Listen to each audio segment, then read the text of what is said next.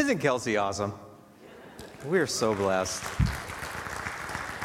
So like she said, our youth are down in Oregon right now, and kind of our staff are all over the place, and I want to thank particularly Kelsey. We had two of our singers called in sick yesterday, and so she stepped in to do that, and you know, I've been thinking about watching her, and my dad was pastor. My name is Brian, by the way. I've been gone for a little bit, so.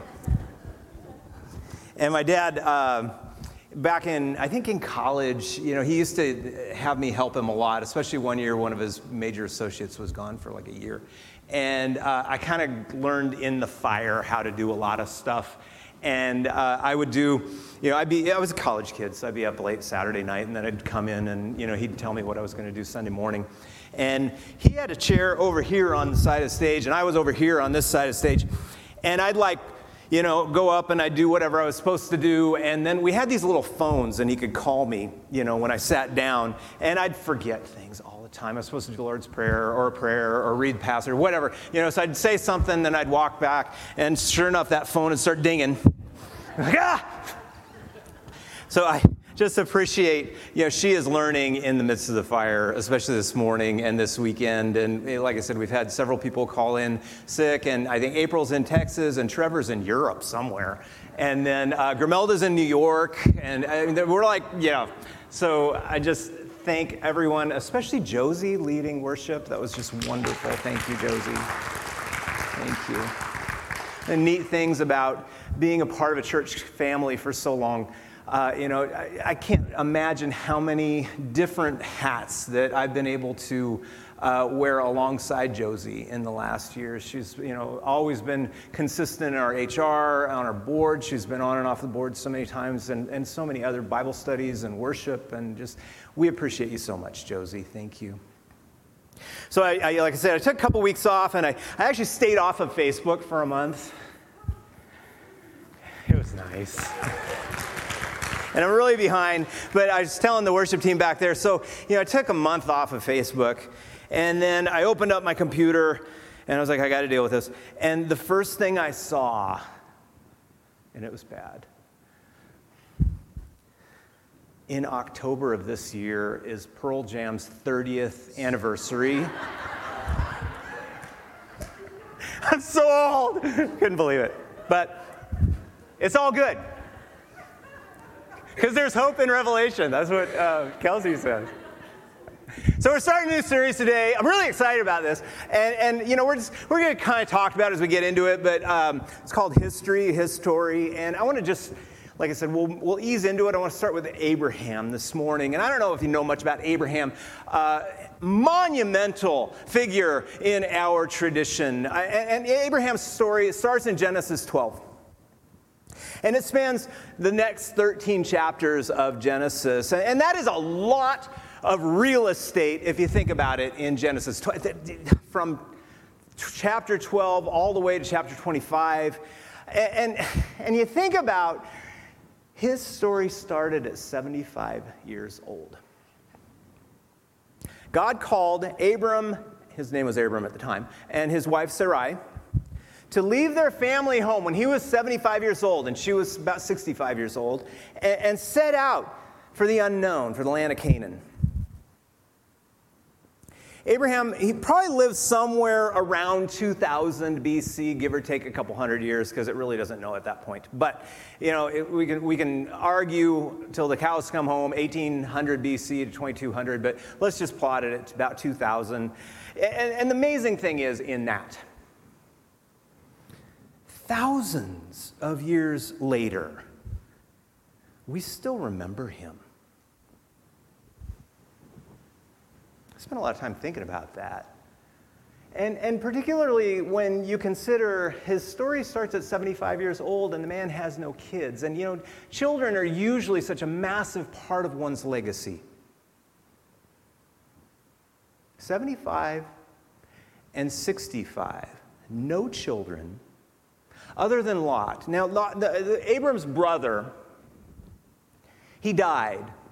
And so Abram adopted his brother's son, named Lot. And that's really worth a pause because it's so easy to, we read these things in the Bible and we kind of skip over them. We don't think about what that really says. In real life, the man's younger brother died. And he ended up raising his brother's child. That's not just a historical tidbit. At least it wouldn't have been for Abraham, right? That's family tragedy. And there's a story there. And lives were disrupted. And we don't know, all about it, but I can guarantee you things changed forever. His younger brother died. And Lot was the closest thing Abram had as a son, because, like I said, they couldn't have kids. And in our world, infertility, that's a big deal. But back then, your kids were everything. As a matter of fact, if you couldn't have children, you were thought to be cursed. And he kind of was, because in Hebrew, Abram, the word actually means exalted father, which just kind of heightens the irony of the story.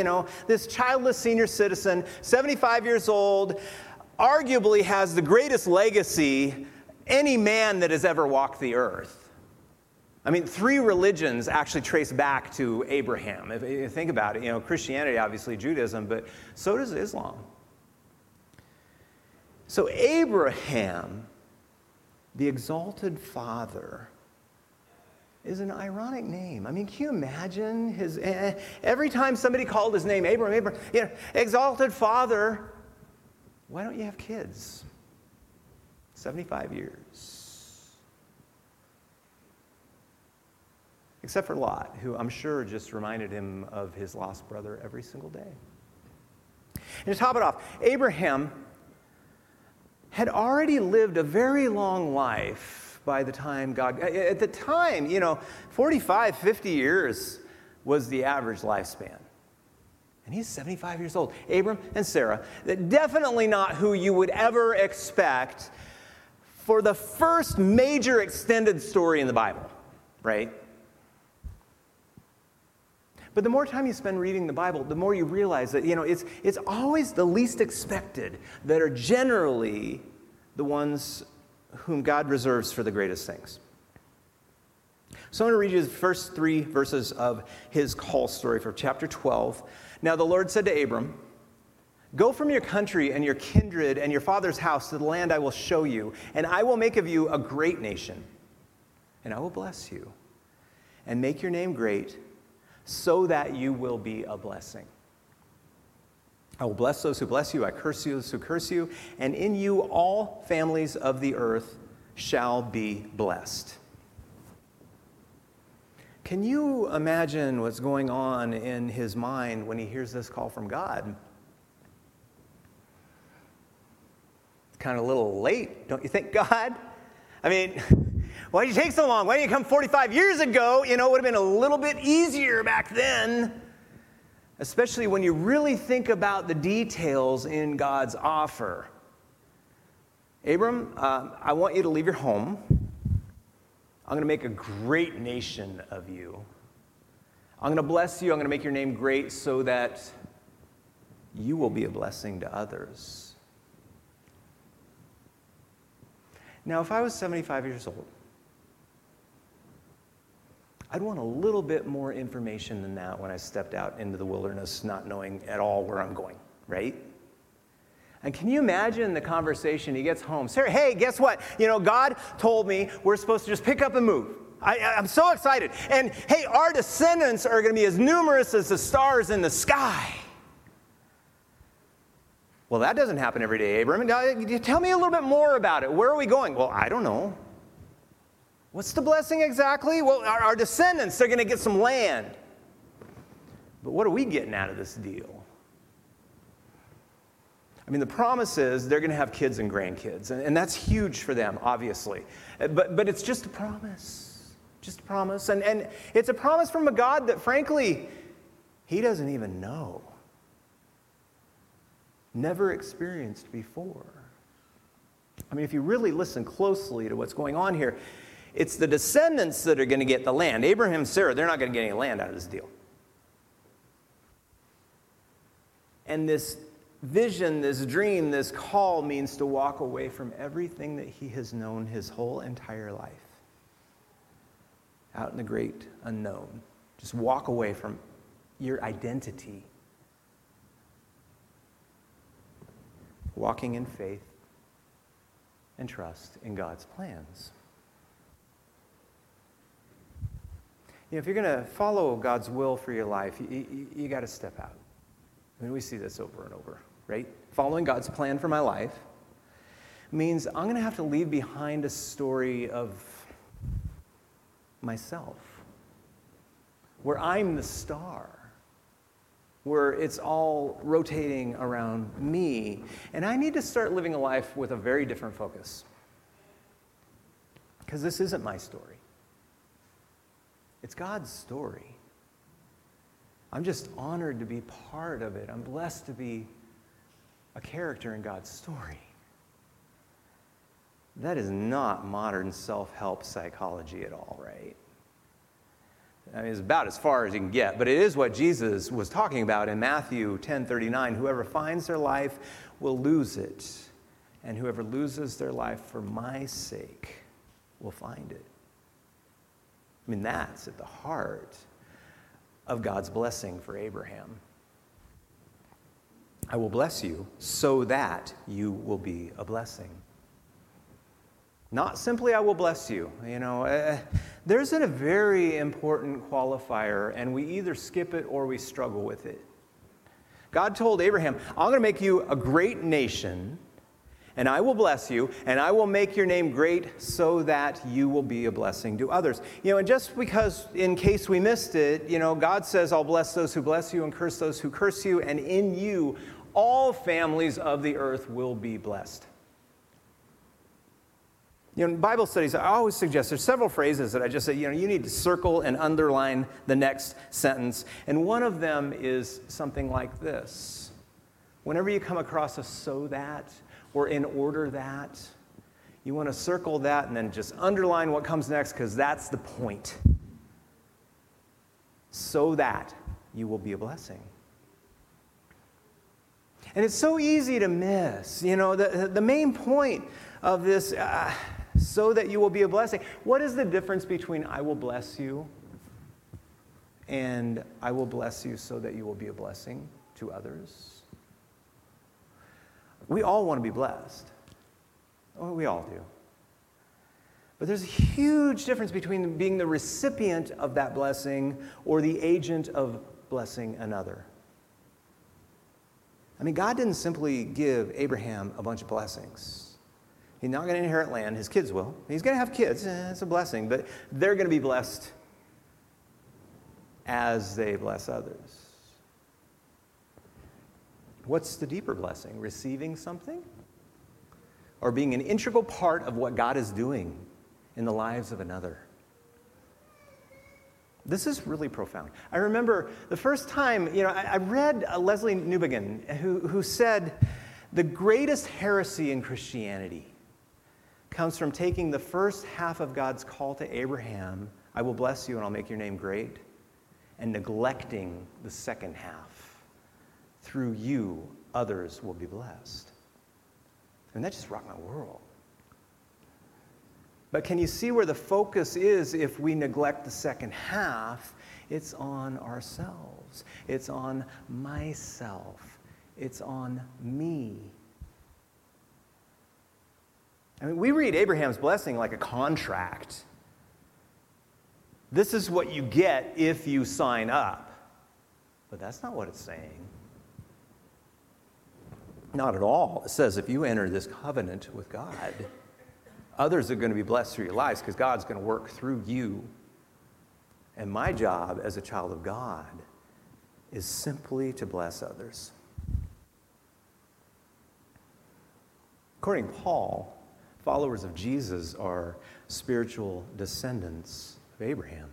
So this is for us too, right? Christians are called to be agents of God's blessing. God's children are blessed to be a blessing. Goes all the way back to Genesis. I mean, and we still have a hard time with it, if we're honest. Why? Because diving deep into this blessing means our perspective has to change. We have to stop living a life, the goal of which is centered on me. It's not me. It's not about me. It's about God. It's God's story. It's His story, not mine. If life is about what I can get, how much I can accumulate, the one with the most toys wins, none of us are ever going to be satisfied, right? Because there's always going to be more. Someone else is going to have more, and I'm going to want what they have. But if you flip the script like God is calling here, you realize it's not about me at all. It's about God, and everything changes. And we realize everything from before creation, all of history itself is just that. It's His story. And we're blessed to be invited to be a part of His story. There's never been a time, I think, in our world that needs God's people to live into the legacy as descendants of Abraham than today. Before vacation, we were really blessed as a staff and myself to spend some time with Reggie McNeil, and I hope you were here when he spoke. He's just an awesome speaker. I love Reggie. He's been our consultant as a church for a long time, and he had our staff, I was telling Josie this earlier before, he had us watch a TED Talk that was done earlier this year by Simon Sinek, and it was when everything was on Zoom, so it's actually on Zoom, and it's on YouTube. It's called How to Discover Your Why in Difficult Times. And it's worth watching.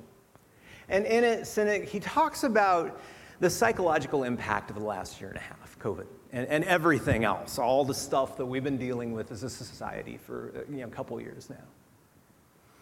And he used it in terms of shared trauma.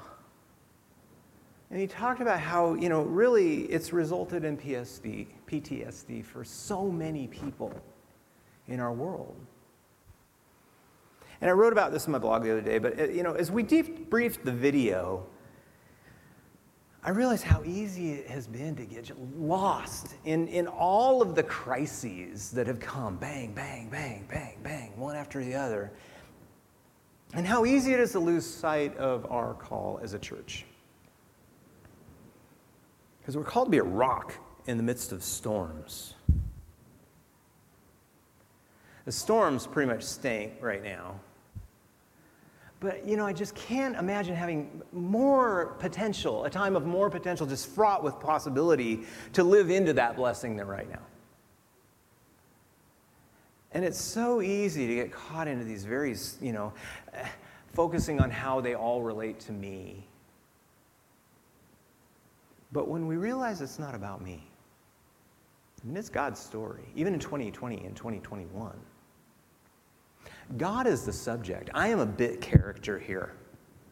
My job is to bless others, not to think about what I'm not getting, how it affects me. That changes everything. Because it's His story right here, right now. And He's inviting us to be a part of it and to bless others in the midst of a ton of crises. But that is a call, right? So in the next couple of weeks, we're going to look at several call stories in the Bible. Some of the major figures. Obviously, we started with Abraham and Sarah. Next week, we're going to do Moses. The week after that, we're going to do Gideon. I'm kind of excited about Gideon, actually. And then the week after that, we're going to move into the New Testament. It's going to be really fun. But ultimately, what we're doing, we're laying a foundation. And what I'm really praying for this fall is that we're all invited to reflect on the story God is calling us into. Every one of us. There's so many lessons from all of these stories for today. And I just wonder how different the world would have been if any of these figures would have said no to God's call. That's a big theological question. Is grace resistible, irresistible? I love the term responsible grace. But the point is, how is God calling you right now? As we think about these characters, I've been praying about them. Something that really hit me hard. How many people have walked the earth since Abraham? Since Moses, since Gideon? In the last just 100 years alone, think of the millions of people who are gone, who are just forgotten in the scheme of history. But we remember Abraham and Sarah. They lived 2,000 years before Jesus. That's crazy. Or is it? We don't remember Abraham and Sarah's story. What we remember is how Abraham and Sarah were part of God's story. And that's why we still talk about them today, right? Because I think they're so far back in history that it's so clear how they were characters in God's story, in His story. And when we say yes to God's call, we walk away from our identity. And we're identified first and foremost as a child of God. And that's the key to a legacy that extends long after we leave this existence. They traded the futility of living a life for the self. And they found real meaning in fully embracing a call to be a part of His story. That's their true greatness. Embracing life as a character in God's story. And that's the key to gaining life. Like Jesus said, is losing it. This is as countercultural as you can get right now. But our human condition, it's about self-centeredness. It's about focusing on me. And nothing gets in the way of truly following Jesus than my own ego and my own narcissism. But when we say yes to God's call, it's a realization. This is not about me. This is about God. And that is the point that we begin a life that will never end. It's the greatest blessing we can experience. That's to be a character in God's story. Meaning, and purpose are found when we give our lives to that story. God worked through these people centuries ago. And the world was never, ever the same. And I just wonder, what is God wanting to do through us today? I believe God is wanting to work through us today to bless others. The world's in crisis. There's no question. And years from now, will they look back? And will we be forgotten? Just names in the pages of history? Or will we be remembered as characters in His story? How we respond to His call in the midst of a world in crisis. It really matters. We pray with me. Lord, I thank You on this day for Your invitation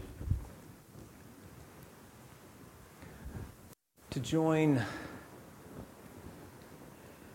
in Your work, to be a part of Your story. Help us, Lord, to realize that meaning and purpose are not found in me, but in You. And Lord, we ask that we might live into the blessing that You offered Abraham 4,000 years ago, that we might be blessed to be a blessing to others. In Your Son's name we pray. Amen.